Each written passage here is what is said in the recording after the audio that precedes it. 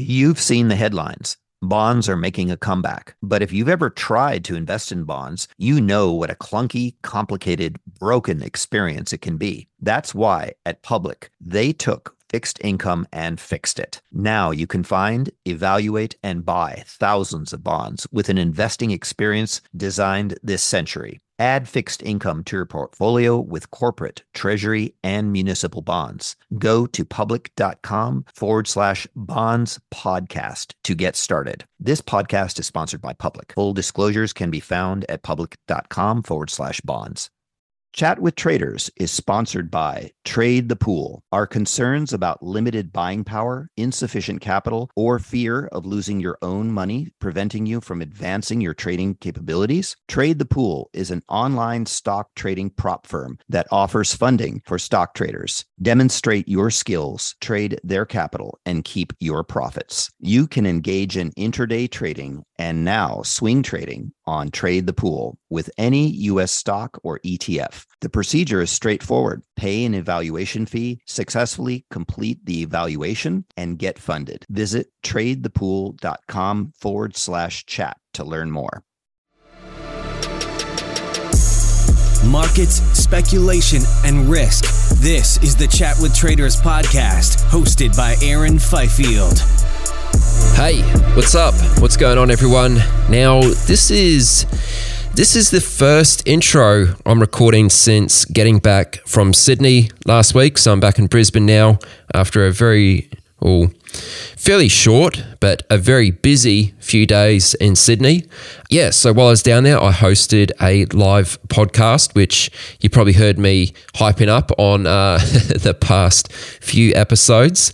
But anyway, that's all over and done with now. And I would like to give a big shout out to everyone who came along and attended. The evening was a lot of fun. It was a sellout event. I think we had about something like 160 people there, many of which were professional traders. There were several past guests from the podcast.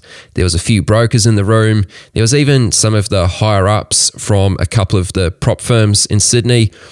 All in all, it was just a really great group of people. So thanks everyone for coming out. Of course, a thank you to Trading Technologies for getting behind and supporting the event.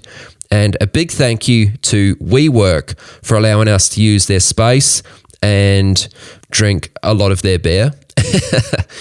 All right. Now, let me tell you about what's coming up on this episode. My featured guest is hedge fund manager Eric Townsend. So I'm sure some of you will already be quite familiar with Eric, in particular the macro investing crowd, because Eric hosts the Macro Voices podcast. That's right, Eric is a budding podcaster. Eric has a pretty interesting story and some interesting experiences about what's led him to where he is now. You'll hear all about this in just a moment. But other big talking points we cross off include how Eric uses the concept of the fourth turning and major cycles to guide his macro outlook, and one possible scenario for the future of cryptocurrencies. I'm sure some of you won't like what you hear, but I think it's well worth listening to. You know, macro's not really my thing, as I expressed a couple weeks ago, but to be honest, I found this conversation with Eric to be really fascinating. So I hope you'll agree with me and get something out of this also. In case you are wondering, this conversation was recorded on the 17th of August, 2017. All right, well, I'm going to end this right here. Here is my guest, Eric Townsend, for episode 141. Microphone is good. And 1, 2, 3, Mark, I'm rolling. Okay, cool. Anyway, Eric, what were you doing before you got into trading? Let's hear a little bit about that.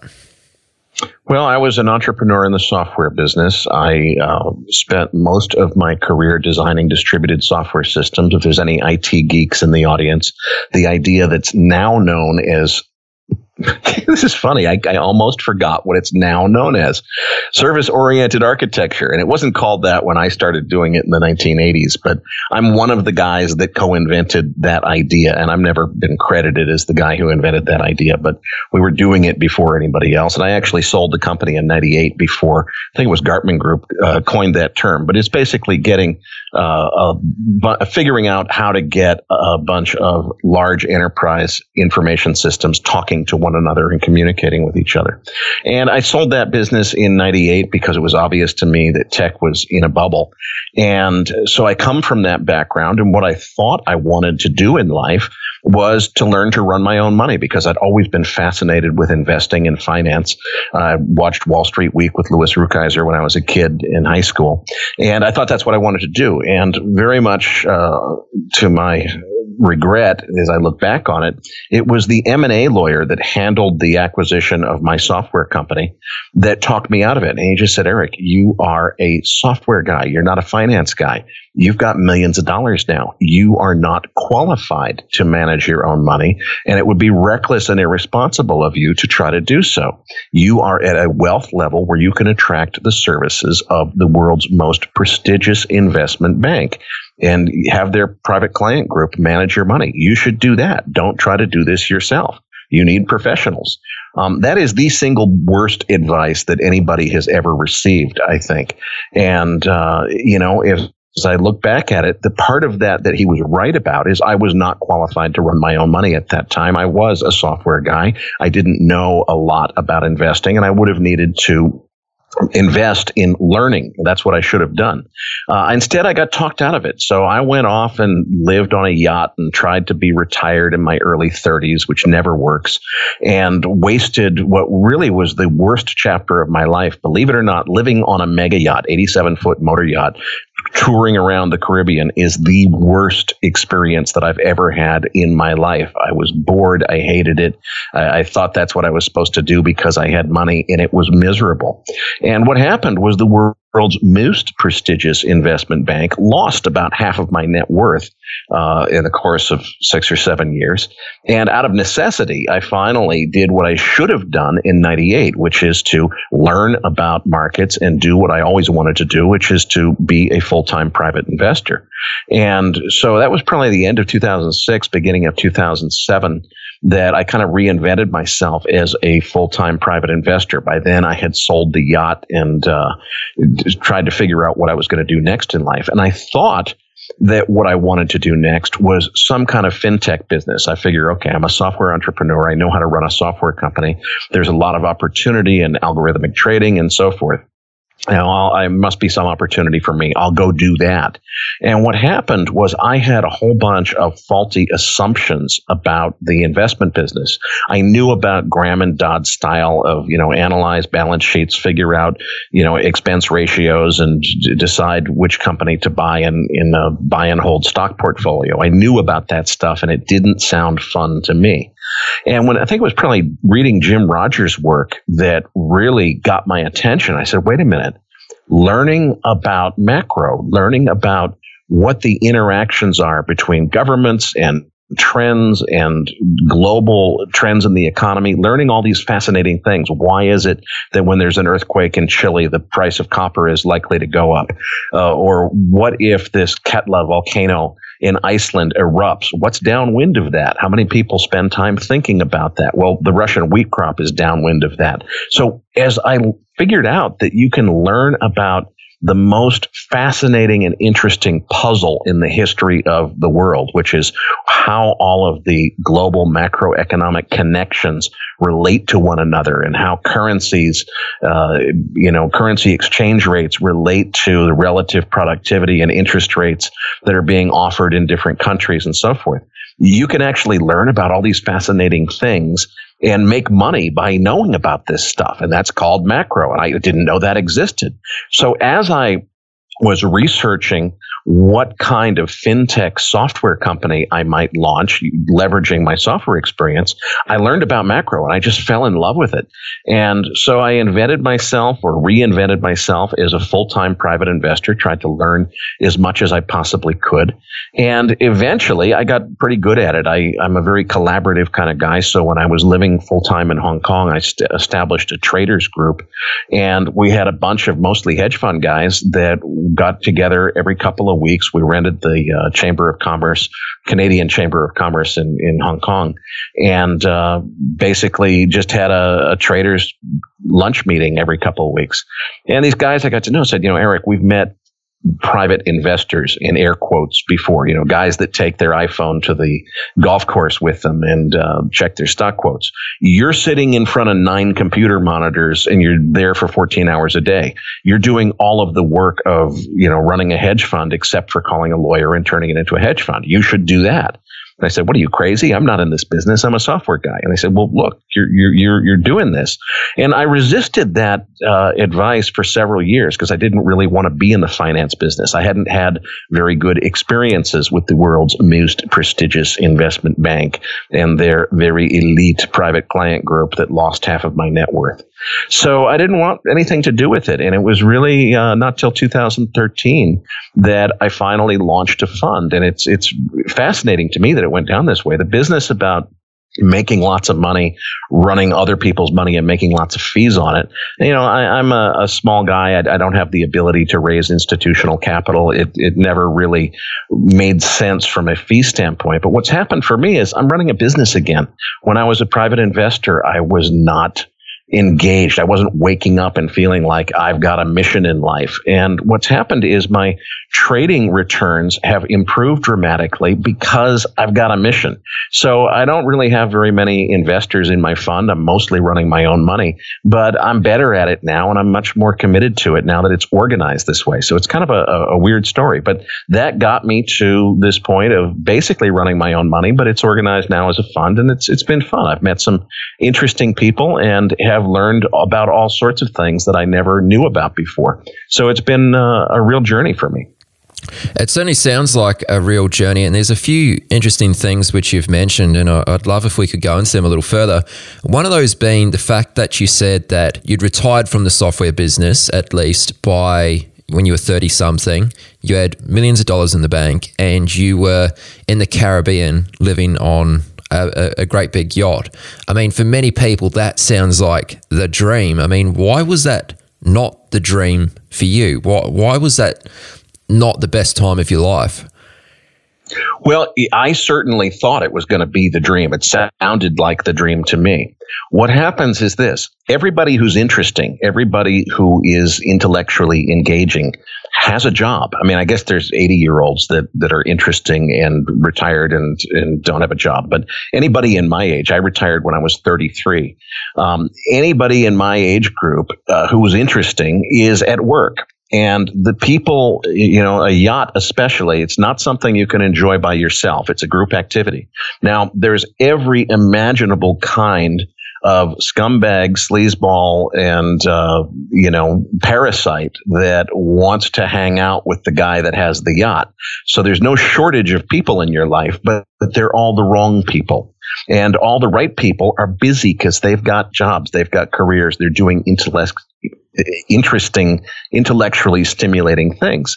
And I found that I went from having a career in the software business where I had about 40 people working for me, all of them 6-figure income, very, very smart people.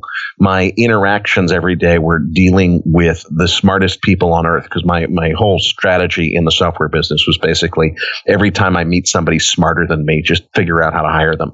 And that was what led to my success. And I was surrounded by very smart people. And now all of a sudden I'm a multimillionaire. And the only people that I know, the personal network that I have, are waiters and bartenders in restaurants because I eat out a lot. and I don't know anybody who's interesting anymore.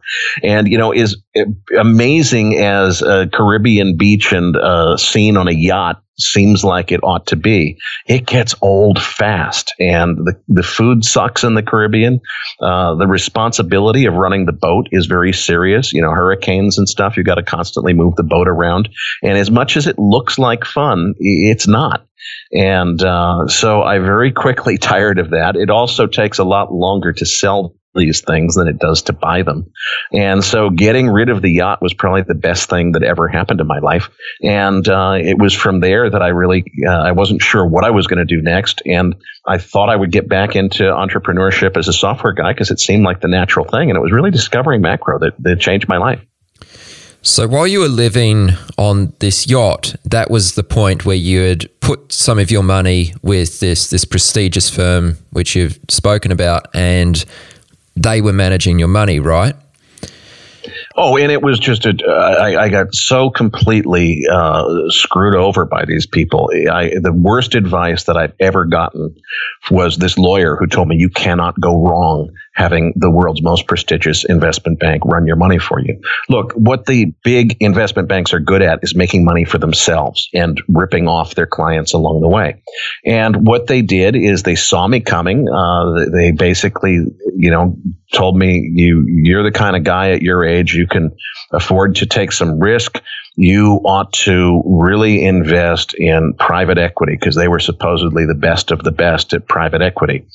And they recommended that I should put about 2/3 of my net worth into a single fund of funds, a private equity fund of funds that this outfit was offering, and it would invest in some of their own deals as well as other managers. And what that really means is it was the highest fee structure product they could think of to sell me. And at that point, I was not an investment professional by any stretch of the imagination, but I knew the basics. I said, wait a minute, put 2/3 of my money into just one investment? What about diversification? They said, oh, well, it's inherently diversified because it's a fund of funds and it invests in a whole basket of different sub-investments and it's diversified. Well, of course, that's nonsense. It's all private equity. It's all the same asset class. It made no sense whatsoever.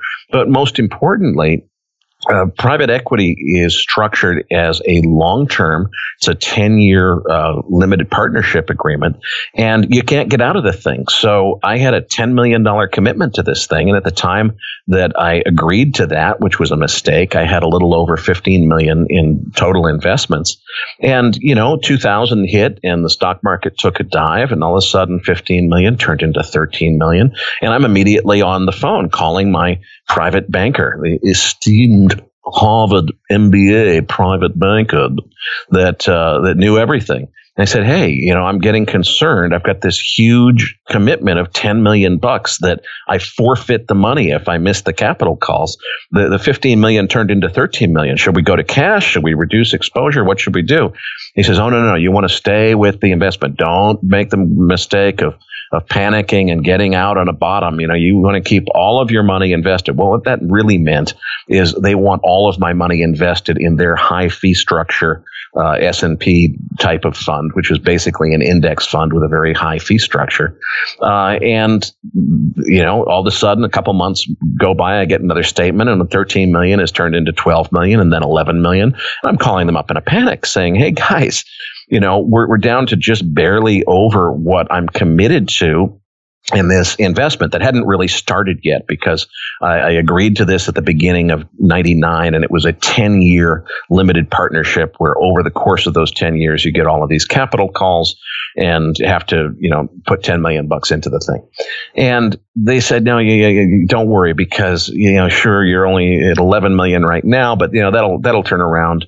And more importantly, these things, they never really draw down all of the money until they start distributing. There's an overlap there. You're not going to have the full 10 million drawn down at the same time. You've got absolutely nothing to worry about, were the words that they told me. And I said, boy, this does not feel good to me, but they're the experts. My lawyer told me I cannot go wrong with the world's most prestigious investment bank. Well, another year or so goes by, and they call me up one day and say, hey, you don't have enough money in your account to cover this capital call. What do you want to do? I said, what do you mean? What do I want to do? You're running my money on a discretionary basis. I agreed to let you guys do this because my lawyer talked me out of doing it myself. I never would have gotten into this. I've called you 5 times and said, why are we not going to cash with my remaining investments so that we have enough money to fund this? You told me, quote, you have absolutely nothing to worry about. And my private banker, the Harvard MBA, said, oh, well, we don't have that in our notes. And one thing these people are very good at is they keep very, very detailed notes that may or may not reflect what really happened in the conversation. But they're very well equipped to defend themselves in a lawsuit. So, who knows what their notes said, but it did not reflect the actual reality. And they're basically saying, this is your problem. And so now all of a sudden, fire sale the yacht. I wanted to get rid of the yacht anyway. I'm, gone from supposedly being comfortably retired and set for life to scrambling to sell off assets to meet capital calls. And I was forced to sell 20% of that $10 million commitment at pennies on the dollar because it was the only way to meet the capital calls, and took a huge loss on that. There was absolutely no reason to have gotten into this investment in the first place. I knew better. Shame on me for having been talked into it. As my available assets that were still liquid were decaying, I knew, and I called them over and over again and said, hey guys, but I stuck for some reason. The fact that the guy was a very expensive M&A lawyer seemed to be so sure that he'd seen so many entrepreneurs make the mistake of trying to run their own money, and he was so convinced it was a bad idea that I should let the professionals do it, that I trusted their judgment. And eventually it ended up costing me about half of my net worth. And the other thing that was amazing, it's a 10-year private equity fund from 1999 to 2009. That's 10 years. Well, as of this day in 2017, I still haven't gotten all my money back out of this stupid thing because as a result, supposedly, of 2009, which admittedly was not a good time to be liquidating that kind of investment, they extended the 10 years. I didn't see in the fine print that they don't really have to give the money back when the 10 years is up. And maybe that made sense for a couple of years, but they tried to just stretch it as far as they could to make more fees out of it. And to this day, it is still not fully closed out. And I didn't make anything, especially after having to liquidate 20% of it at pennies on the dollar. The whole pitch that I had gotten was supposedly they were anticipating a 21% annualized return, and supposedly never in the 150-year history of the world's most prestigious investment bank had they ever underperformed their estimated returns for one of their special investments. And well, they certainly did in this case. So, my message to anyone is, if someone is telling you shouldn't be running your own money because you're not qualified to do it, they're probably right. You're probably not qualified, but you're better off learning to do it and qualifying yourself than trusting the private wealth management business. Certainly the private wealth management business of the major investment banks. I think that the good guys in the private wealth business are running smaller shops. They're not the big investment banks. Yeah, that's an interesting comment, and I can only imagine how frustrating that must have been for you. I mean, I can't believe you still don't have all your money out of that, considering you first entered into the arrangement in 99. I mean, you're not wrong. They certainly are trying to drag that out. It's an interesting comment you make because, you've taken responsibility for your own money now and you are managing your net worth yourself. You're also taking it very seriously. Like, this has become your full-time job now. For someone else who might not want to make it their full-time job, but would like to do something, let's say they have a bit of cash in the bank and they'd like to do something with that instead of having it just sit there. I don't really know how to best word this question, but what do you suggest in that situation where someone wants to do something, but they're maybe not prepared to make it their full-time job? Is that still a viable thing to do? It is viable, but I think that the immutable rule is what I call the Schwager Doctrine. And I call it that for just Jack Schwager, who's written a lot about it in his books, which is you've got to find your passion. You cannot do this investing stuff as a job you don't like, but you've got to do it for money because you will fail at it. You've got to figure out what makes you passionate.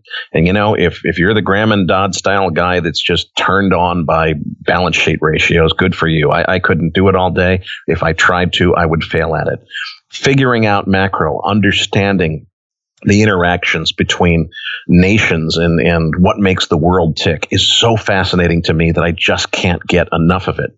And there are certain themes, which we can talk about if you want, that really have captivated my attention. And those major themes that have to do with what the world is going to be like and how the rest of what I expect to occur in the world for the rest of my lifetime is so fascinating to me that I don't do this because I need to make the money. I've gotten back to where I started, where I'm comfortable enough to be retired, and I've got enough money to get back to where I was before I met the Harvard MBA at the world's most prestigious investment bank in 1998. So I don't have to do this. I do it because it is so much more fun than living on a mega yacht in the Caribbean. It is so interesting to just be on top of markets and to see what's going on, and particularly to see how this fourth turning is playing out. I just interviewed Neil Howe myself last week, the author of the book, The Fourth Turning, which is one of my favorite investing books of all time. And it is so interesting to me just to wake up every day and think about where we are at this moment in history and what's coming next. You've got to figure out what you're passionate about. And I don't think it makes sense, regardless of whether you've got millions of dollars or hundreds of dollars, it doesn't make sense to risk it on something that you're not committed to, that you can't do with passion, so that you are just attracted to it for the sake of doing it, regardless of making money at it. You've seen the headlines. Bonds are making a comeback.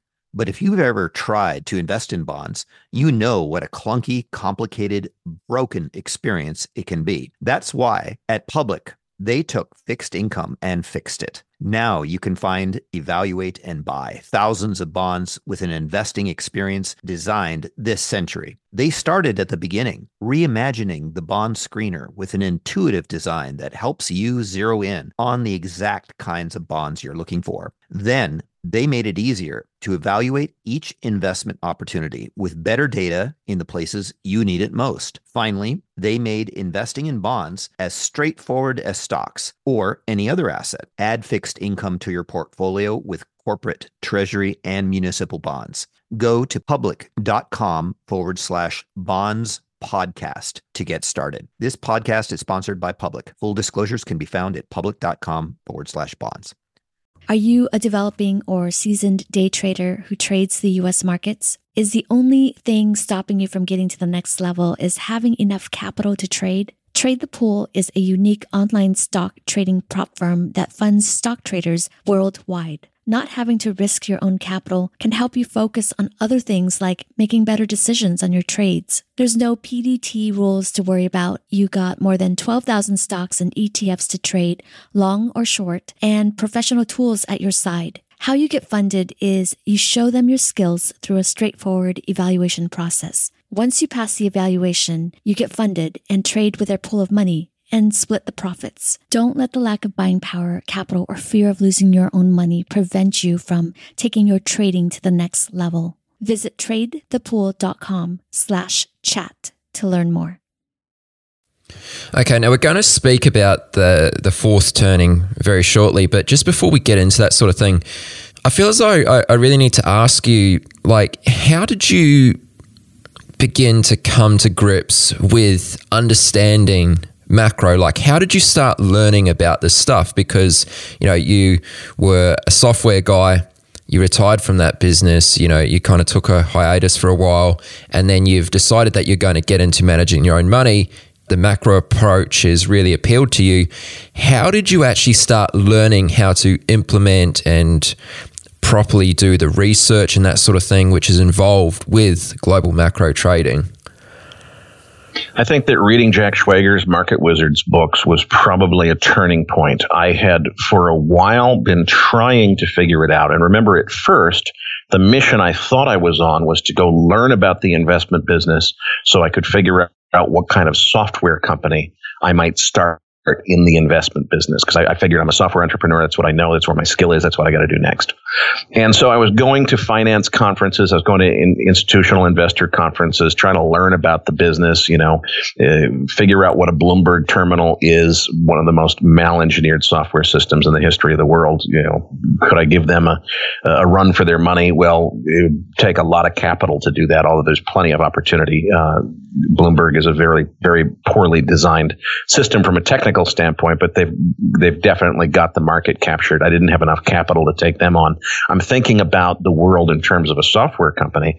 So I start reading the Market Wizards books from the standpoint of thinking about, okay, I need to learn about different styles of investing so that I can see what needs to be automated with computers, what I could do using my skills.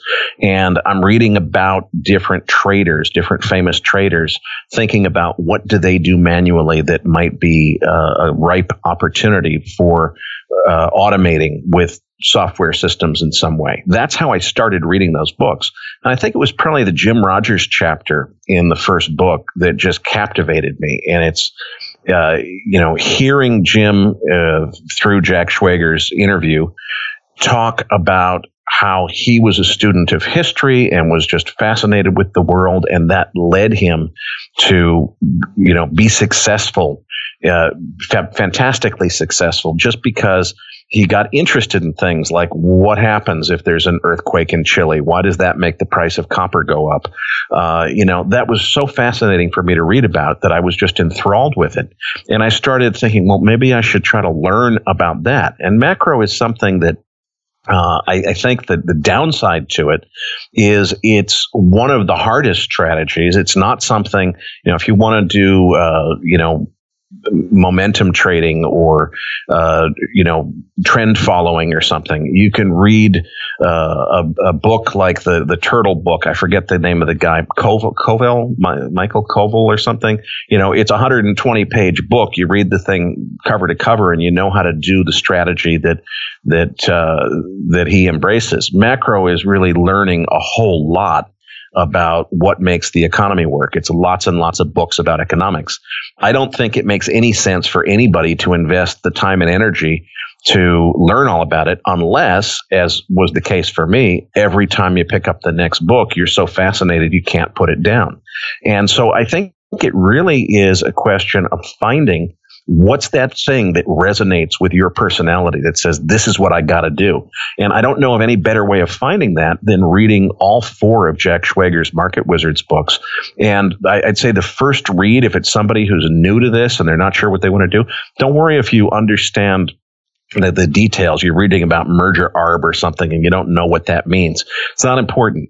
Listen to the style that each one of these traders that Jack interviews exhibits, how they describe the way they do things, and figure out what resonates with your personality. Once you figure that part out, and for me, it was guys like Jim Rogers that I really felt a connection to. And once you figured that out, then you start going and reading more about how to do that strategy and what's involved and so forth.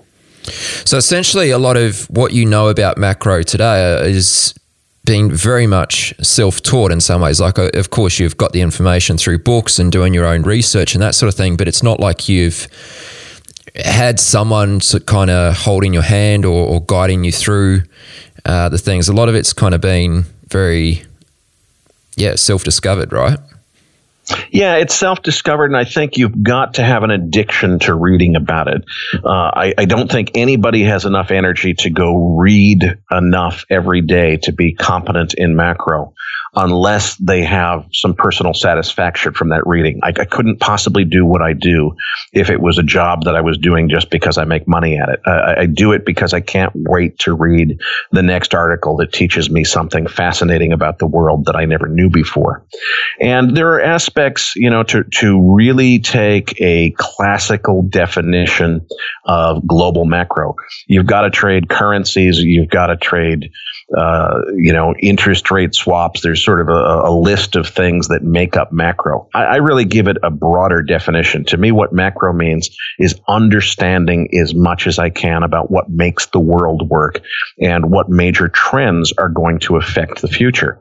So I get interested in things like fourth turnings and peak cheap oil and the international monetary system, because I see that they're going to play a really important role in economic history in coming years. And that makes it fascinating for me. So, it probably is not the most strict interpretation of the phrase global macro, but frankly, I don't think anybody has a strict interpretation. The way to be successful in investing is figure out what you're good at and what relates to your personality or resonates for your personality and what you enjoy doing, because you've got to have, the only way you can have edge is to work harder at this than the next guy does. And the only way that you can, as far as I'm concerned, have the drive and determination to do that is if you truly find it enjoyable and rewarding and fascinating every step of the way. Now, you've mentioned fourth turning a couple times. So Fourth Turning Capital Management, I believe that's the name of your fund, and I believe it's, of course, not just some arbitrary name. What's the significance of this? Would you mind just telling us a little bit about this concept of the fourth turning? Sure. Well, I guess as I first started learning about long wave business cycles, and this was after I got interested in macro in general, I was reading about Nikolai Kondratiev, who was a Russian economist, who was, I think, the first guy to figure out that there's a long wave business cycle. A lot of people know about the 5 to 7 year business cycle that people talk about, where you kind of go through a boom and bust. Well, think about those as little waves on the ocean. Little waves are occurring on the surface of much larger swells, and the swells in this case are about an 80-year long wave cycle. And Kondratiev wrote a lot about it. This was, it was 40 or 50 years ago, I think, that Kondratiev wrote about this. The guy that really modernized it is Neil Howe, who wrote the book The Fourth Turning, and it was actually co-written by Howe and William Strauss. Strauss is now deceased, so I think of it as Howe as the author just because he's the guy who's still alive. I had the pleasure of interviewing him recently. So essentially what he's figured out is that history comes in about 80-year cycle. That's the period of the wave. And those waves can be broken into roughly 4 different seasons. So think of it like seasons of the year. You know what a winter is like, you know what a summer is like, you know what a spring and a fall are like. History comes in these seasons that Howe calls turnings. And there are very clear patterns in American history as well as history of other countries that these seasons kind of drive everything. So there is, each one of them has a number and a name in Howe's book, but the one that we're in right now is called a fourth turning. And the fourth turnings are the crisis periods. The Spanish Revolution was one. The next one after that was the American Revolution. The next one after that was the Civil War. The next one after that was the Great Depression and World War II. The next one after that is the one that we're experiencing currently. And Howe wrote about how these things are all predictable. They happen about every 80 years. And a fourth turning is where you have the really difficult times where major institutions break down and get replaced. And that was the case of the pound sterling being defeated as the previous de facto world currency, being replaced after World War II with the U.S. dollar. Of course, the Great Depression, World War II were the major events of the last fourth turning.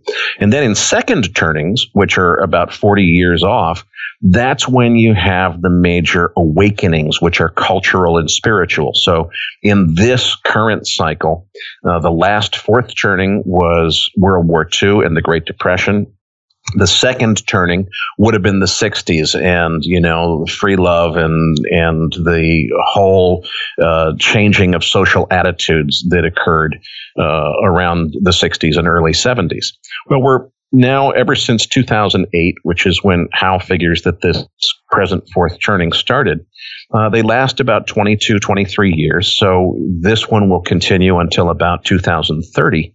And this is the crisis period. And unfortunately, one of the things that we learn from studying history is that these things tend to start with something that seems like the big deal. So, for example, the last fourth turning started with the stock market crash and the Great Depression. And everybody said, well, yeah, fourth turnings are times when there's really bad stuff going on. We're having the Great Depression. That's really bad stuff. So we know what the bad stuff is for this fourth turning. Well, of course, what they didn't know at the time is that the Great Depression was the opening act and that actually World War II was yet to come. And that was going to be the really difficult experience that the world went through in the last fourth turning. And unfortunately, that probably means that the great financial crisis that began in 2008 was the opening act. That's the thing that's equivalent in this fourth turning to the role that the Great Depression played in the last fourth turning. That means that, World War II or its analog has yet to come yet. Now, I absolutely am not predicting World War III because I think that in this age of nuclear weapons, world war is pretty much an impossibility. If it does happen, it goes nuclear, civilization ends, and everybody's dead. So hopefully that doesn't happen. But I think that if you look at economic things that happened as a result of World War II, changing the world's, major hegemonic power was still Great Britain before World War II. Everybody thought that was forever. Everybody thought that the pound sterling was forever. These were things that were just ingrained in people's mindset that could not change. Well, of course, the Great War was such a big deal that it did change it. And you had Bretton Woods in 1944. And this is what happens the last couple of years of every fourth turning is there's a phase which Howe calls the resolution. And that's where old systems are torn down and new institutions are created. So at the end of the last fourth turning, which would have been around 1943 to 45, you had the creation of the World Bank and the IMF, United Nations, the Bretton Woods Conference establishing the U.S. dollar as the world's reserve currency. These are all the things that happen at the end of a fourth turning. So sometime in the late 2020s, coming into 2030, is when we should expect to see the new institutions being created that really define the economic backdrop going forward for the next 75 years or so. And I think that the U.S. dollar probably will be replaced. There's an economist called Robert Triffin who wrote quite extensively about what he called what's become known as Triffin's paradox or Triffin's dilemma, which is he said, look, how do you choose what's going to be the reserve currency? Well, you choose the best credit.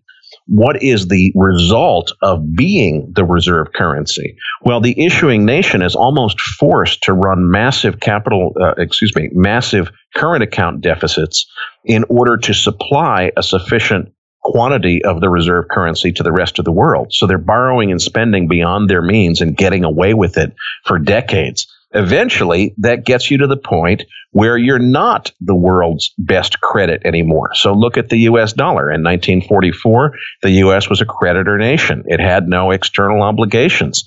Now we are not only not a creditor nation, but we're the greatest debtor nation in the history of the world.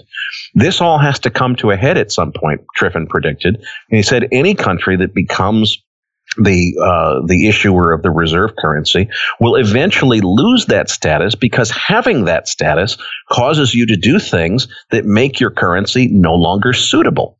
So, if you look at all of the things that are likely to go on, if you have an understanding that where we are in history is in a fourth turning, we're only about halfway through it. It ends around 2030. And a lot of really major things will probably be reset and redefined by 2030. Well, what are the likely candidates? It's very easy to see. Is the U.S. dollar going to stay the world's reserve currency forever? Is the U.S. Treasury bond still going to be the safest investment on earth as it's perceived by almost everyone in institutional finance to be today? Probably not. If you look at the massive, massive debt that the United States Treasury has accumulated. We continue to get away with it because we're the reserve currency, and that creates such an external demand for U.S. dollars that there's something that was actually French finance minister at the time, later president of France, Valéry Giscard d'Estaing, said back in the 1960s, which is the U.S. has this exorbitant privilege, he called it. And the exorbitant privilege was referring to the U.S. having the ability to basically just borrow as much money as it wants and go into debt almost for free, because where other countries that were not reserve currency issuer would pay a penalty for that excessive borrowing. As reserve currency issuer, there's so much external demand for U.S. dollars, the U.S. could get away with it. Well, if we have been able to get away with $20 trillion of treasury debt without anything going broken in the night, and we get away with that because we are the reserve currency issuer, what happens when we're not the reserve currency issuer anymore? And at the same time, look at something like $200 and something trillion of unfunded liabilities in the form of Social Security and Medicare and so forth. We've been able to get away with having these systems that it's been known for 30 years that Social Security would go broke in the 2020s sometime. Well, of course, it's no coincidence that that is toward the end of a fourth turning. So at some point, if you look at the most important social contracts that we have in society, it's pensions and entitlement programs. We tell all of the hardworking people of the world, look, you've just got to work hard, pay your taxes, and don't worry, because there's this retirement system, a pension system, and don't worry, there's really smart finance guys like us who are in charge of it. You can trust us, really. We're going to make sure that you're going to be able to enjoy your retirement and everything's going to be fine because you're going to be taken care of. But what's happened is because we don't think about demographics and the fact that there's this worldwide baby boom. It's biggest in the United States, but the baby boom exists in other countries around the world in roughly the same decades. We've got this huge demographic overhang of, it used to be that all of these systems, there were far more people of working age paying into them than there were people of retirement age that were drawing down from them. We're going into a time frame right now. The baby boomers are hitting 70 and retiring. We're right now transitioning to where there will be more and more retiring baby boomers drawing down from Social Security and a smaller number of millennials who are paying into the system in order to finance it. So we've got these systems like Social Security and a lot of defined benefit pension systems that are basically Ponzi schemes. They have to fall apart.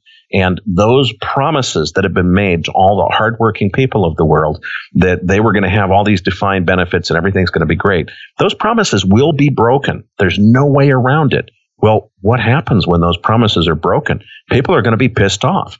They're going to revolt. How is that going to happen? It will probably be violent in a lot of places. Eventually, sometime by about 2030, we've got to get through this as a civilization and figure out what we're going to do. Are we going to, super tax the people that are still working so we can take care of paying out the benefits to the people who are retiring? Are we going to tell the people who are retiring, hey, it was on your watch, guys, that, you might be 70 now, but you were 40 when the 60 Minutes TV show first broadcast the special about how Social Security was going to go broke by 2020. And you didn't do anything about it because you thought that was forever and you didn't have to be worried about it. Well, now the piper has to be paid, and so you're not going to get your benefits. There's going to be huge, huge social divides. And you're already seeing it, with what's going on now in the United States, how the political left and right, which used to be able to air their differences and, go to a cocktail party and you could disagree with the guy who was in the other party, but you could still be civilized.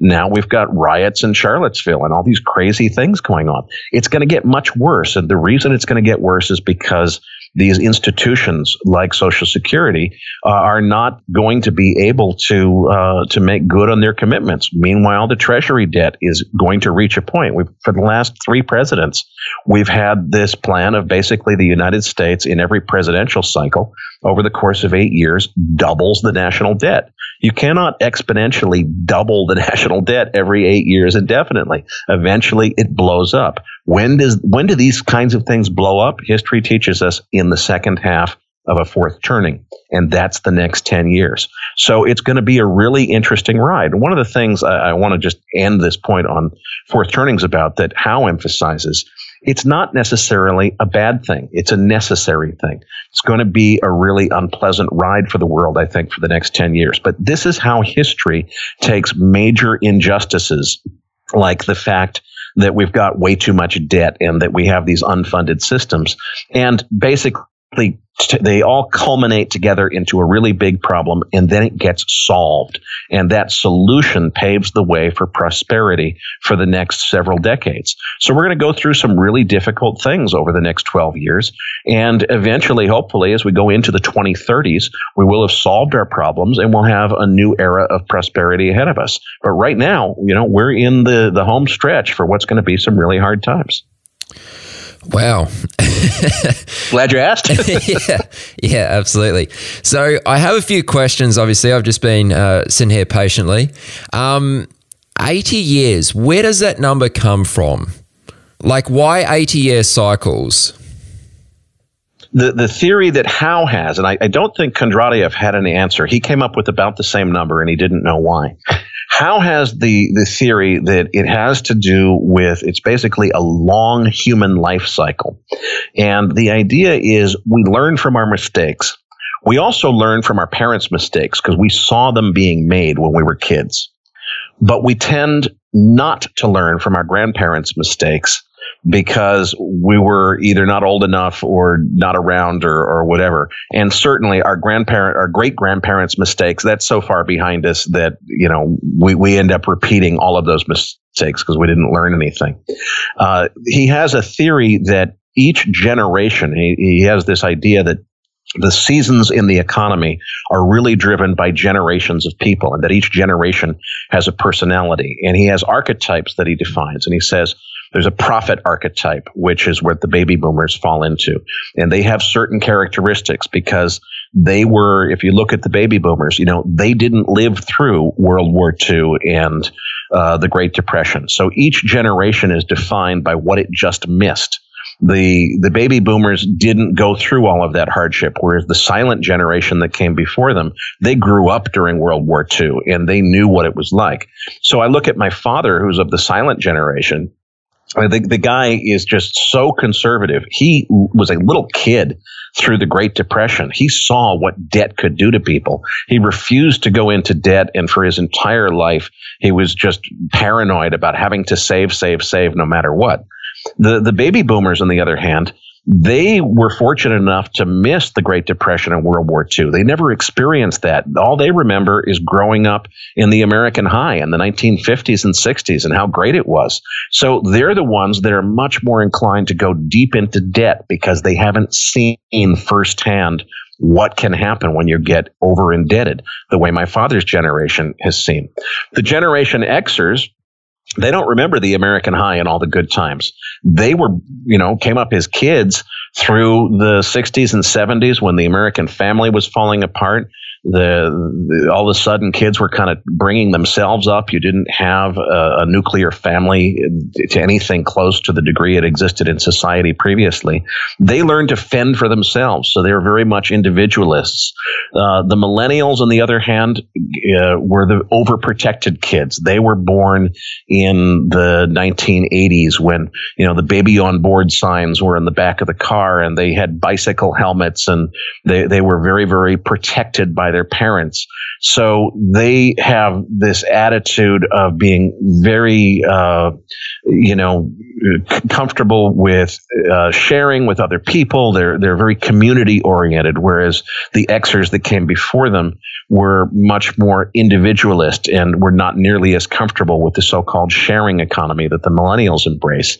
And then Howe goes on to describe another generation, which is just coming of age, which he calls the Homelanders. And they have the most in common with the silent generation, with my father's generation, because what they don't remember is anything that happened before 9/11 and the great financial crisis. Maybe if they were born in 2004 or something, they were around before the financial crisis, but they weren't old enough to remember it. And so their whole experience in life has been what the GFC and subsequent has been. So he basically says that the major events in history define the personality of these generations. And I just interviewed him on my podcast last week. So for anybody who's interested, there's a full hour-long interview with Neil Howe where he does a much better job than I do of explaining these concepts. Okay, I can kind of see how that might make sense. One thing I'd like to put forward is the things which drove the markets, hundreds of years ago. Have they fundamentally changed from what drives the markets now, though? Like, wouldn't that throw off the 80-year cycle? Well, I think it's a totally different game. A mistake you don't want to make is to say, oh, well, it was a Great Depression, financial crisis, followed by a world war, so that has to happen again. That's not the point of the fourth turning. The point is, this is the time when people lose faith in institutions, major institutions that were never questioned before, like the pound sterling being the reserve currency, or Great Britain being the world's largest hegemonic power.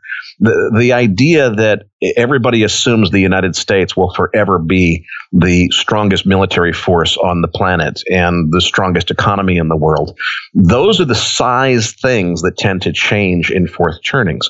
I don't know what's going to change. So it's not at all that the same stuff that happened last time will happen this time, but things of the same magnitude are likely to happen this time.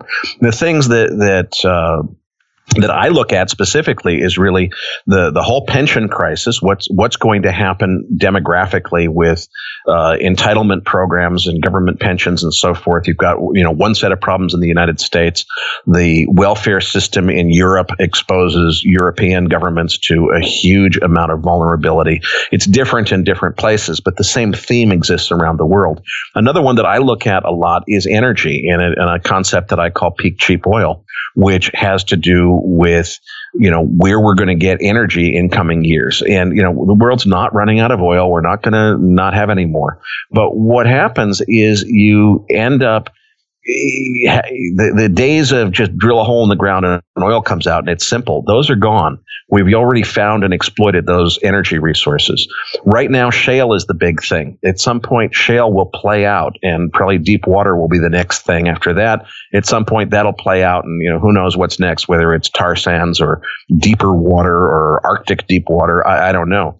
But we'll go through waves of new technology being required in order to produce energy. And each new wave of technology comes at cost, and that means that the cost of energy in the economy becomes greater. At the same time, that's being offset with the advancement of technology because, you don't have to travel as much, and a lot of things can happen online, and a lot of collaborative technologies, video conferencing and so forth, reduces the necessity of business travel. So there's a lot of different trends that need to kind of be resolved as we go through this fourth turning and figure out what the next era is going to look like after this. So I think that it's not a question of the same thing happening. It's I think Mark Twain said, history doesn't repeat, but it rhymes.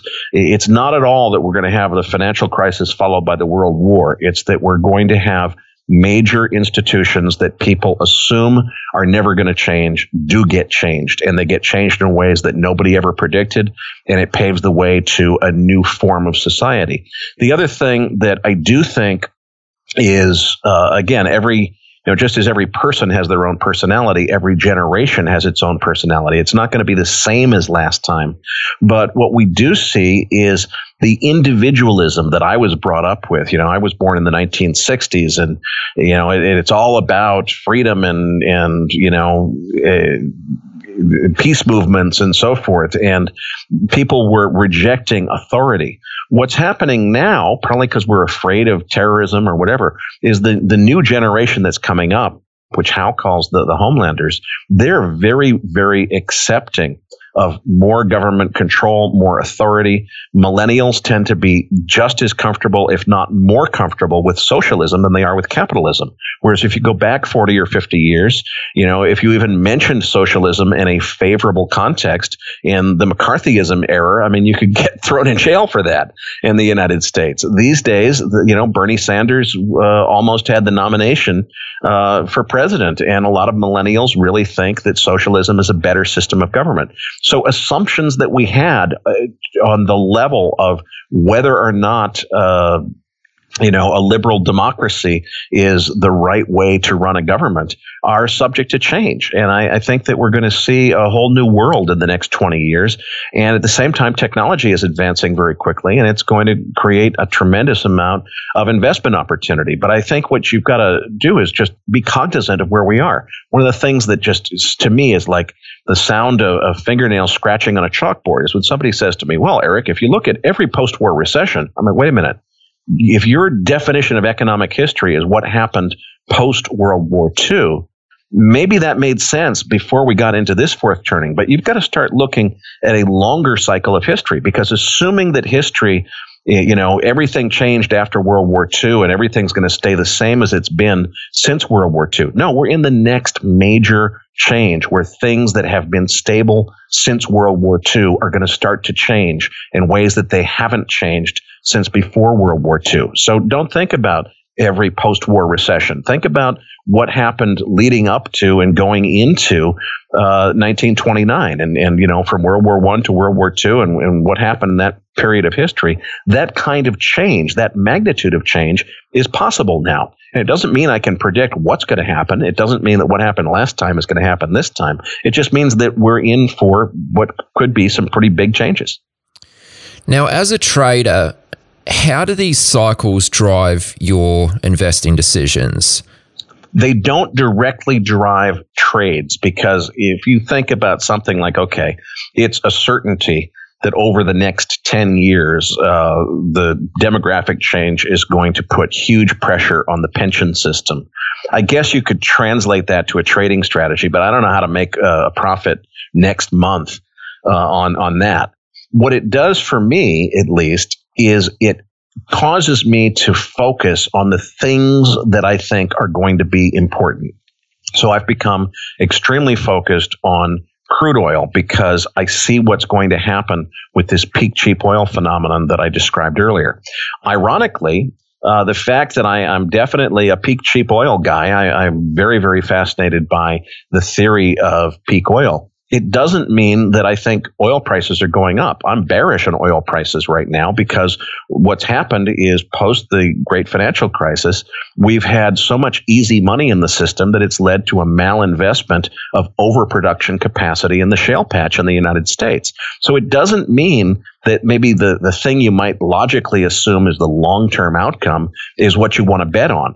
But the reason that I understand what's going on with the shale patch in the United States and why now is a good time to be actually, I think, bearish on crude oil prices, it's because I have this longer term view and this fascination with the big picture. Whether or not we're going to see another test of, sub $30 oil prices like we had a little over a year ago, I don't know. But if we do, it's going to be a buying opportunity of a lifetime, I think, especially if the longer dated futures contracts come down to a lower level. Last time we got to $26 oil, it was a little bit of an illusion because the long dated futures were still above $50. If we see long dated futures come below $40 or even below $30, it's going to be a fantastic long-term buying opportunity because I don't know what the next year or two is going to look like. But I can tell you as we get into the early 2020s, 2021, 2022, we are so not investing in CapEx right now in oil.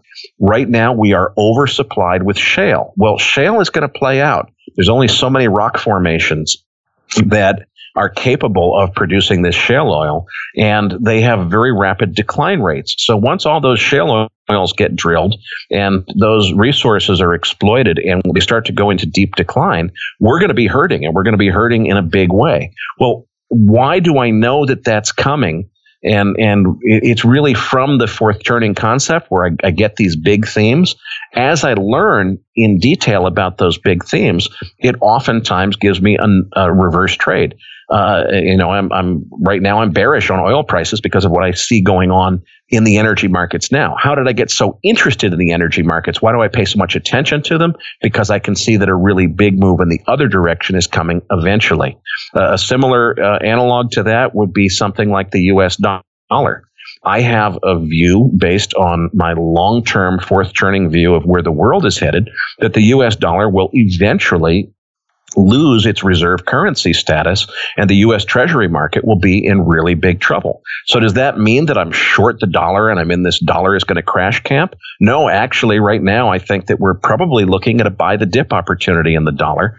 I'm not quite sure that it's over yet, but it's got to be pretty close. And I think the dollar is going to appreciate dramatically. Well, why do I think that? Isn't that opposite of what I just said my long-term view is? Well, it is opposite of the long-term view, but my long-term view causes me to get really fascinated with this and to understand that for now, there is no viable alternative to the U.S. Treasury bond market for central bank reserve assets. There's a lot of people around the world that want there to be one. Russia and China are working pretty hard to try to figure out how to create one, but it doesn't exist yet. And what that means is that as we come into some of these hard times that I see on the horizon, and we're very much overdue for a recession now. This bull market that we've had since 2009 is way long in the tooth. I don't know when it's coming, but you can't go forever without a recession. When we get to a recession and there's flight capital, there's so much structural problems in Europe and in Japan that distressed capital in Europe and Japan is going to experience a flight to safety trade. And I predict that it's going to push the U.S. dollar into probably all-time highs. So, on the one hand, I have a long-term view that the U.S. dollar will lose its reserve currency status, but I can also see that that cannot possibly happen right now. And what that means is that what will likely happen next is as we run into problems around the world, more and more flight capital will flow into U.S. dollars, appreciating the U.S. dollar to the point where it causes more problems in the global economy, probably another emerging markets crisis as we had in the late 90s. And that may lead to another Plaza Accord type of deal where governments agree to conspire to do what they can to suppress the dollar. And certainly President Trump has expressed a view that he wants to prevent the U.S. dollar from appreciating too much farther than it already had. So, these things don't necessarily mean that the trade right now is determined by the long-term view. But the long-term view is what tells me which markets are fascinating and which markets are most important to pay attention to. And then as I get into learning more and more about those markets, I develop where's the trading strategy. And so my macro view now is bullish U.S. dollars, although we've been in I was long U.S. dollar index futures. I've gotten out of that trade just because we've had this big downdraft. I'm not sure if it's over yet. At some point, I'll get back into long U.S. dollars. Someday I'll be long crude oil, but right now I'm short crude oil. So I learn about the markets that are most interesting from my long-term fourth turning view. But what I learn about them teaches me which way to place my bets. And that's something that is in a much shorter time cycle than the long-term view. Got it. Okay. No, that makes sense. I see where you're coming from. Eric, I would like to speak with you about your views and your outlook on cryptocurrencies. So how do you feel about cryptocurrencies? How do you see them coming into play in the future?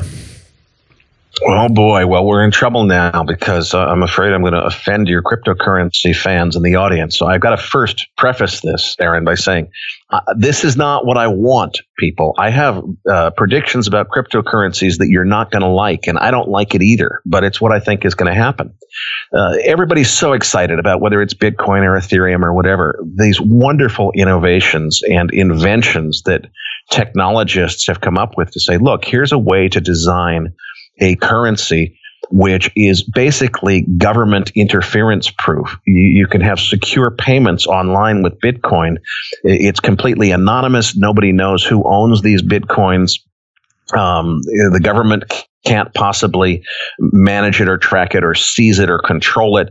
And, as long as you have this ability to track, to transact in Bitcoins. It all occurs online. It's anonymous and it's fantastic. It's great. I love those concepts. So please don't think, listeners, that I don't like the idea. I just don't think that it's going to be allowed to exist. And my prediction, unfortunately, I stress, unfortunately, I don't like this, is I think that governments are going to hijack all of the best technological innovations from the first generation cryptocurrencies like Bitcoin. So the whole blockchain idea, which is absolutely brilliant from a software engineer's perspective, I mean, really genius level stuff that's going on there. I think it's going to be hijacked by governments to design a government-backed cryptocurrency that will have exactly the opposite set of design criteria, where Bitcoin is completely tamper-proof, and the government can't interfere with it. The government can't monitor your transactions and so forth. I think that governments, and I'm not sure which government, it'll probably be kind of an arms race between governments to see who can control this.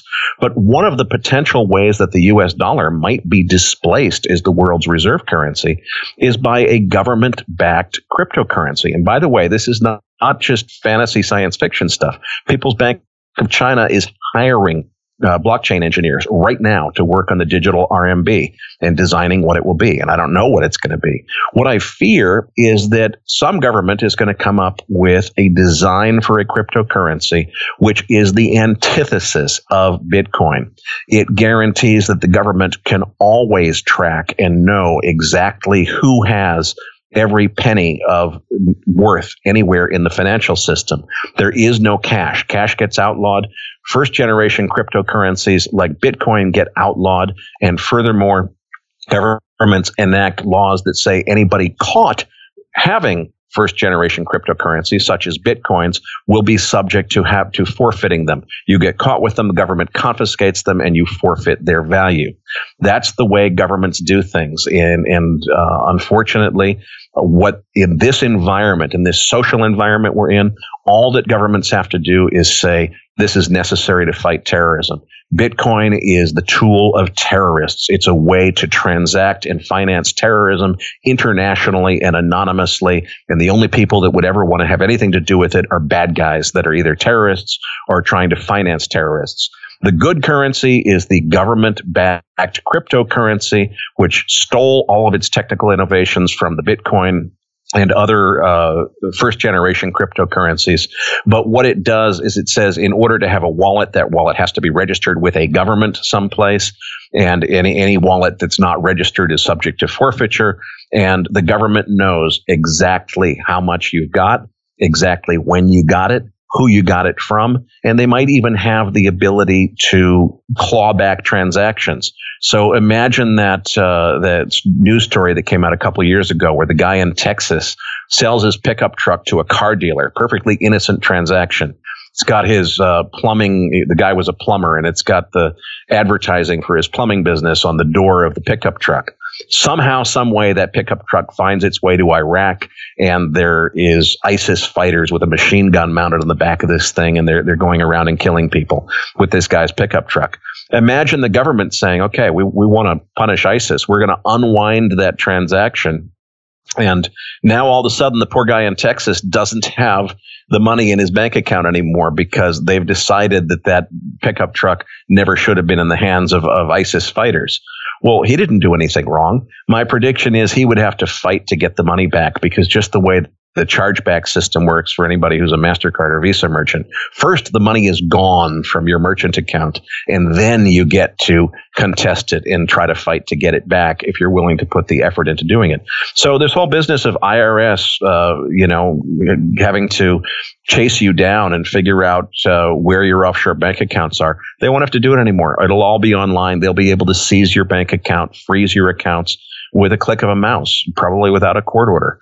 I don't like any of this, folks, but if I think about what's likely to really happen, governments will figure out that Bitcoin is every bit as much of a threat to them as it was designed to be. And it was designed to be a threat to them. It was designed to give people the financial freedom and independence of not being subject to the overreach of government. Government doesn't see it as overreach. They see it as their calling, as their mission, as their duty. And they, in this social environment, can very easily get away with just about anything by saying it's necessary in order to fight terrorism, to outlaw Bitcoin, outlaw Ethereum, and instead have a cryptocurrency which is designed and built by governments for governments to give the government complete and total control over everything. And anybody who doesn't like it is automatically assumed to be a tax cheat or a terrorist or someone who wants to finance terrorists or something.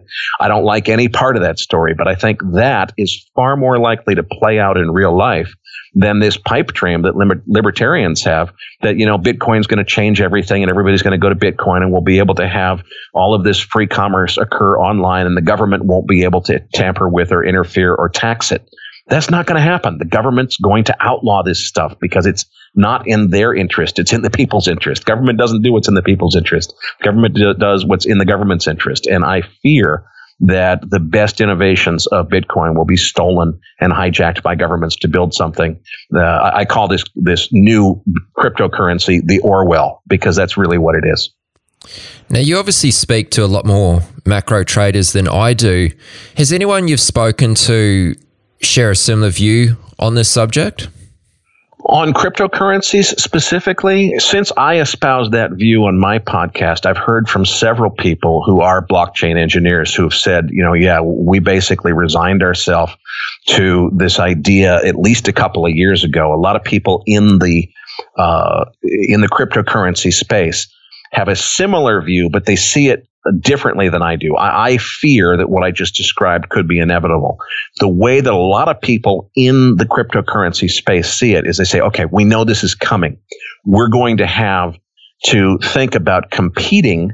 If the government introduces the official cryptocurrency, which is government backed, and they're telling people that only bad guys would ever want to deal with Bitcoin, how do we, if we're the Bitcoin side of this, position ourselves to compete? And they think of it in terms of, if you are selling the benefits, if it was a free choice of, do you want to put you got to get out of US dollars because there's not going to be cash anymore. Are you going to get into Bitcoin, or are you going to get into the Orwell, which is what the government's telling you to get into? Here's why you should get into Bitcoin. So I think there are a lot of people in the cryptocurrency space who see the threat of a government-backed cryptocurrency that has all of these features that are designed to control and tax people, as opposed to features that are designed to protect people from excessive government control. They see it coming. They see it as a threat, but they're thinking about it in terms of how they compete with it. What I fear is they won't be able to compete with it because it will be just outlawed by government. And unfortunately, if you look at everything that's going on in society, when the government announces that something is bad and it's the tool of terrorists, it gets outlawed and very few people push back on it. So I think that if there is a chance to not have the Orwell take over as the government-imposed cryptocurrency, it has to be through some kind of marketing campaign where the Bitcoins and Ethereums of the world sell the message to people that, look, we don't need the government to control our lives and to be able to tax everything. It's better to have free commerce. It's better to have a Bitcoin type of currency than an Orwell type of currency. I hope they can be successful enough, but you've got to win over enough people to overcome the government's ability to just outlaw the other currencies. I hope that they can succeed at doing that, but that's the place where I've heard about it from other people, is people in the cryptocurrency space thinking about how they're going to organize their messaging to sell the general public on the idea that a government-controlled cryptocurrency is a bad idea and a private cryptocurrency is the right thing. Sounds pretty frightening. It is frightening, and unfortunately, this is what happens with these cycles in history. Is the time, and you've got to be careful if there's any lesson I've learned. I was born in 1965. My generation was brought up in public school to think that our job was to question authority and to not let the government push us around and abuse our rights.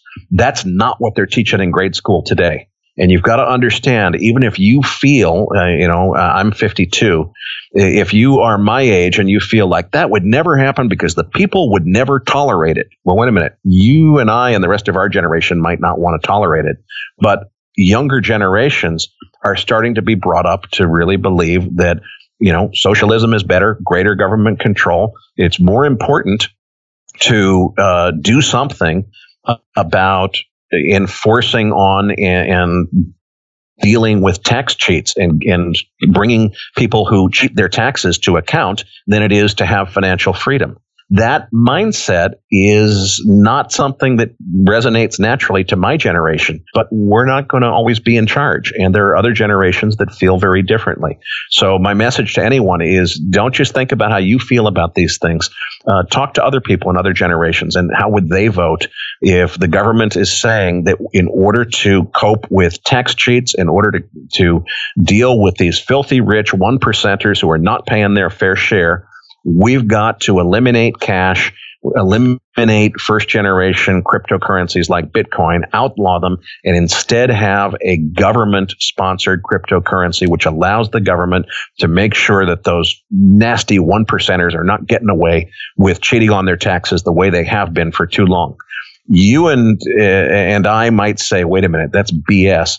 A lot of people would say, hey, that's welcome. Let's get the government going on that so that we can do something about those nasty 1%ers, whoever they are. And it's really not 1%ers. The true 1%ers, which are really about 1/10 of 1%, know how to game the system. They're going to be taken care of no matter what. In terms of economic freedom for the rest of us, I'm afraid that we're in a generational period where the government will likely be able to put an end to things like Bitcoin. Right now, it's not big enough to cause any problems, but I'm afraid that it's going to be outlawed eventually.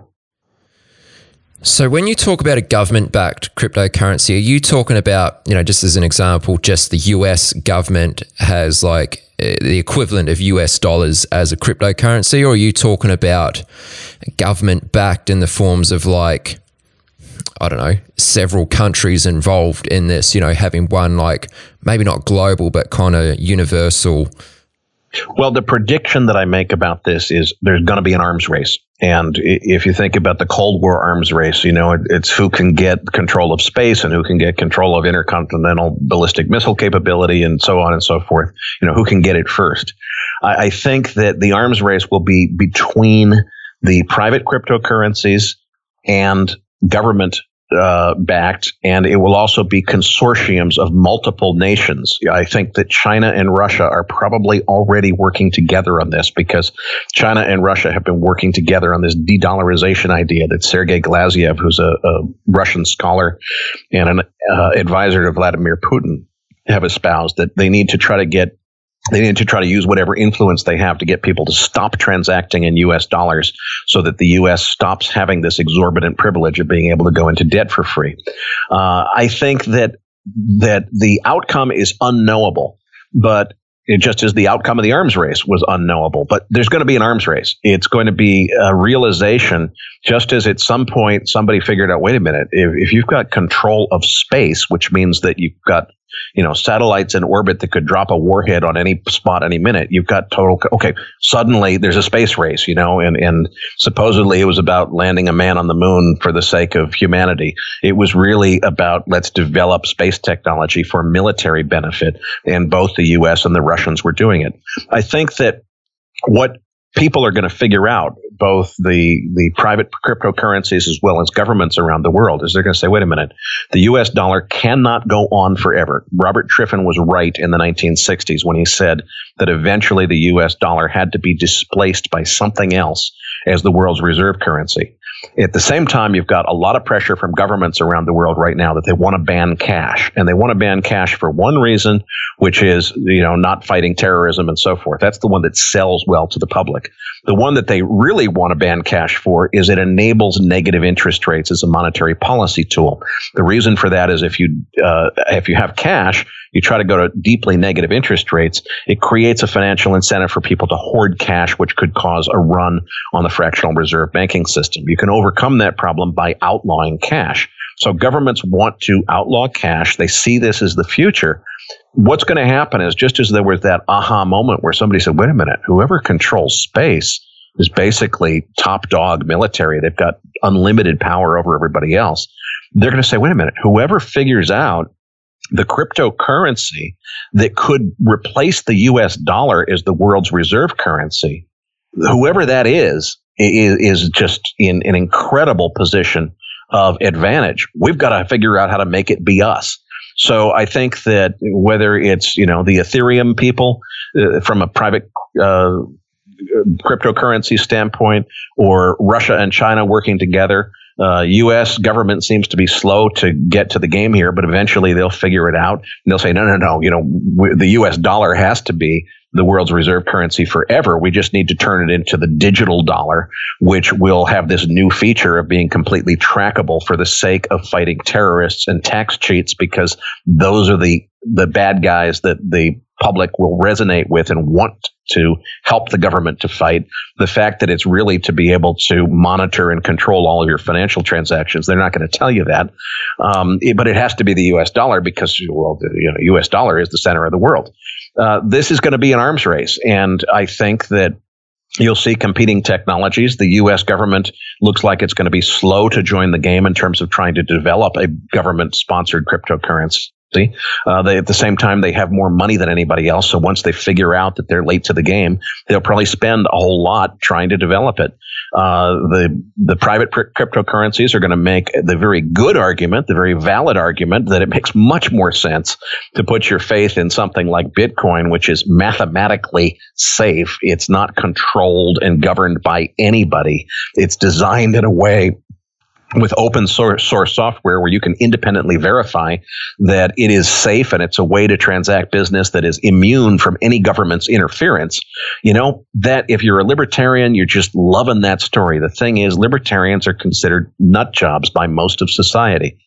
The idea that the government should be able to monitor and control everything for the greater good of humanity in order to fight terrorism and tax cheats, that resonates with the majority of the population. That's what they're going to vote for. And I think the private cryptocurrencies are going to do everything they can to educate people to see it a different way. I wouldn't be surprised if Russia and China, one of the angles I've thought about, I haven't really figured out the details, is Russia and China collectively have enough gold between them that they could do a government-sponsored cryptocurrency that differentiates itself from other cryptocurrencies by having some kind of gold backing behind it. So it's a combination of a gold-backed currency and a cryptocurrency that enables a cashless society and online transactions and so forth. Another question that you have to ask yourself is, suppose you're not the U.S. government, but you're one of the smaller governments, let's say Russia and China. Do you go down the whole path that I described of the Orwell, the currency which is totally controllable by governments? Or do you say, wait a minute, if we're Russia and China and we try to do that, the U.S. is going to do one that's probably going to beat us? What if we take if you can't beat them, join them approach? What if we partner with the Ethereum guys? And by the way, Putin already met with the Ethereum guys. So stuff's happening in this space.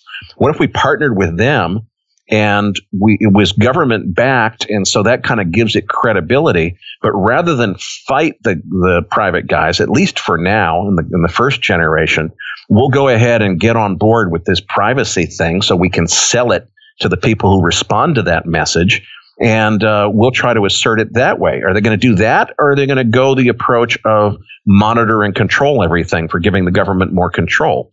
I don't know. There's an argument that clearly governments always want control if they can get it. But if they perceive that government control is going to be an objection to whatever the U.S. comes up with, maybe what Russia and China do avoids that kind of control and looks more like Bitcoin in order to appeal to a different audience. At some point, I think before this fourth turning is over, by 2030, we're going to have a showdown, and we're going to get to figuring out what the cashless could even turn into a global currency, but the replacement for the U.S. dollar as reserve currency is going to look like. And I think it's a completely open game. The arms race has just begun. Just to close this out here, can you actually speak about the real dangers of becoming a cashless society? Like, what are the implications of that? Well, there's a lot of dangers. I mean, the first one is, the Orwellian reference. You're getting to a point where you could have abuses of human rights by governments, which is something that a lot of people don't worry too much about. I worry a lot about it. You definitely get to a problem that almost nobody thinks about anymore, which is, things break. We do have power outages. If you had a truly cashless society, and imagine you've got a world where everything, your cell phone has an RFID chip in it or anything. You can just swipe it and use your thumbprint to authenticate yourself and pay for anything instantaneously online with this system. It probably has credit integrated with it too, so you can pay with borrowed money if you want to, and it's all integrated. Sounds really cool. Well, what happens when the power's out and the thing's not working and there is no cash anymore? So there has to be cash, at least small amounts of cash, just so you can deal with situations where you're offline, you're not in, there's no Wi-Fi. What do you do on a boat to pay for, you're on a cruise someplace and you're out of range of internet connectivity? How do you pay for a beer? There has to be some kind of cash. How does that get resolved? That's got to be part of this. I think that it has a lot of complexities, and the other thing is that no matter how hack-proof anything supposedly is. I was a hacker when I was in high school. It's a question of just the hackers figuring out a way to think outside the box and figure out a way to do something that couldn't be done before. Cryptocurrencies do rely on encryption to some extent. Quantum computing potentially has the ability in coming years to just orders of magnitude change in how long it takes to factor a key. And this is a computer science thing, but when you have all these big encrypted systems, it's always possible to crack that code by a process called factoring, which is you figure out all of the prime numbers that eventually got multiplied together to come up with that encryption key. It's a very, very compute centric cycle. So the way they design these things is say, okay, how long would it take the world's fastest computer to factor this key that we're designing? Well, 250 years. Okay, it's safe because we're going to expire the key every 20 minutes. So there's no possible way anybody could ever crack it. Well, until somebody figures out some massively parallel computing solution that can crack it in that amount of time. So, there's always a way for things to get hacked. And if you have everything on a cashless system, there is, and even if somebody can't steal the money, if they can just shut it down so that it stops working, and that causes society to grind to a halt. Imagine somebody ransoming governments of the world, saying, give me $1 billion to turn the power back on, basically, to your cashless society system because they found a way to defeat it somehow. There's all kinds of risks. And what always happens, especially with governments, is they assume that based on current assumptions about available technology, about available computing horsepower, that it's going to be impossible to crack something. And what happens is, it's the old mistake of every, every generation of software engineers. There's no reason to accommodate more than 640K bytes of memory because it's impossible that anybody would ever want to write a program bigger than that. That was the limitation of MS-DOS. And of course, memory got cheaper. And all of a sudden, these days, 640K is nothing. But that was the big limitation for years and years because somebody made the assumption that nobody would ever want it. Somebody will make the assumption that, a key of a certain strength can never be cracked. And it won't be crackable for a while until it is. And then it will be. And then what happens? So there's all kinds of risk to this. But I think the biggest ones really are that we get to a point, and this is just my personal political view. Some people, certainly can have the opposite view, but it's the George Orwell prediction. I think that if you get to the point where the government can monitor all financial transactions of all people on the planet, that's a really, really bad thing, not a good thing. It doesn't make us safer. It makes the world more dangerous, not less dangerous. And, I'm not going to get into, a philosophical thing about my personal political beliefs. I know a lot of people feel the opposite way. I guess I'd say look at history. I don't know. It's very interesting to me, and it's also very frightening at the same time. Like, I can see how things could very easily go wrong. But anyway, let's save the rest of that for another day. I mean, I'm sure we could very easily turn this into a 3-hour podcast. But Eric, it's been an absolute pleasure having you on the podcast. Now, I know you also have your own podcast, Macro Voices. If someone wants to tune into that podcast and check it out, where's the best place to go? It's macrovoices.com is the website, or you can just put Macro Voices into iTunes and subscribe for free. Similar to your show, it's always free, and it's a different format. What I tend to focus on, you've got, well, actually, between Kevin Muir last week and me, maybe we're going to have a little macro takeover of Chat with Traders. But, where your heritage has been very focused on traders and technical analysis and so forth, my podcast is all about these longer term views and getting macro experts on the show. So it's macrovoices.com, or find us on iTunes, and it's a free subscription. Okay. And you're also on Twitter as well. If someone wants to follow you, what's the best handle? Sure. At Eric S. Townsend, ERIKS as in Scott Townsend, TOWNSEND, or at Macro Voices, either one.